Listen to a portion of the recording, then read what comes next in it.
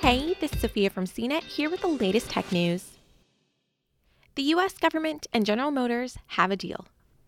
The largest U.S. automaker will build 30,000 ventilators with help from its partner Ventec Life Systems. The Trump administration will buy the machines, which help patients breathe, for $490 million. The Department of Health and Human Services said on Wednesday that both parties agreed to terms after President Trump invoked the Defense Production Act. GM had previously volunteered to build the machines with Ventec ahead of the DPA.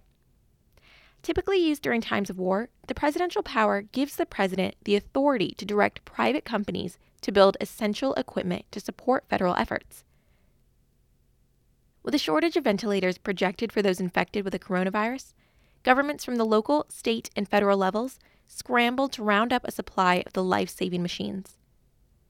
GM and Ventec are working with speed and urgency to arm frontline medical professionals with critical care ventilators they need to treat seriously ill patients. A GM spokesperson said in a statement that the automaker is proud to deploy its purchasing and manufacturing capability alongside the respiratory care expertise of Ventec. The automaker quickly morphed its partnership with Ventec throughout March from lending supply chain, purchasing, and manufacturing expertise to a commitment to build ventilators at its own production plants. On March 27th, GM declared that its plant in Tacoma, Indiana, was already in the process of retooling to build the machines.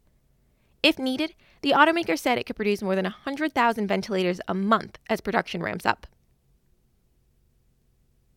GM also voluntarily began production of masks for healthcare workers at a previously closed transmission plant in Michigan last month. The first batch of ventilators will number 6,132 machines and be ready for the federal government by June 1st. By August, the government said it will have 30,000 of the machines in its federal stockpile. For more of the latest tech news, visit cnet.com.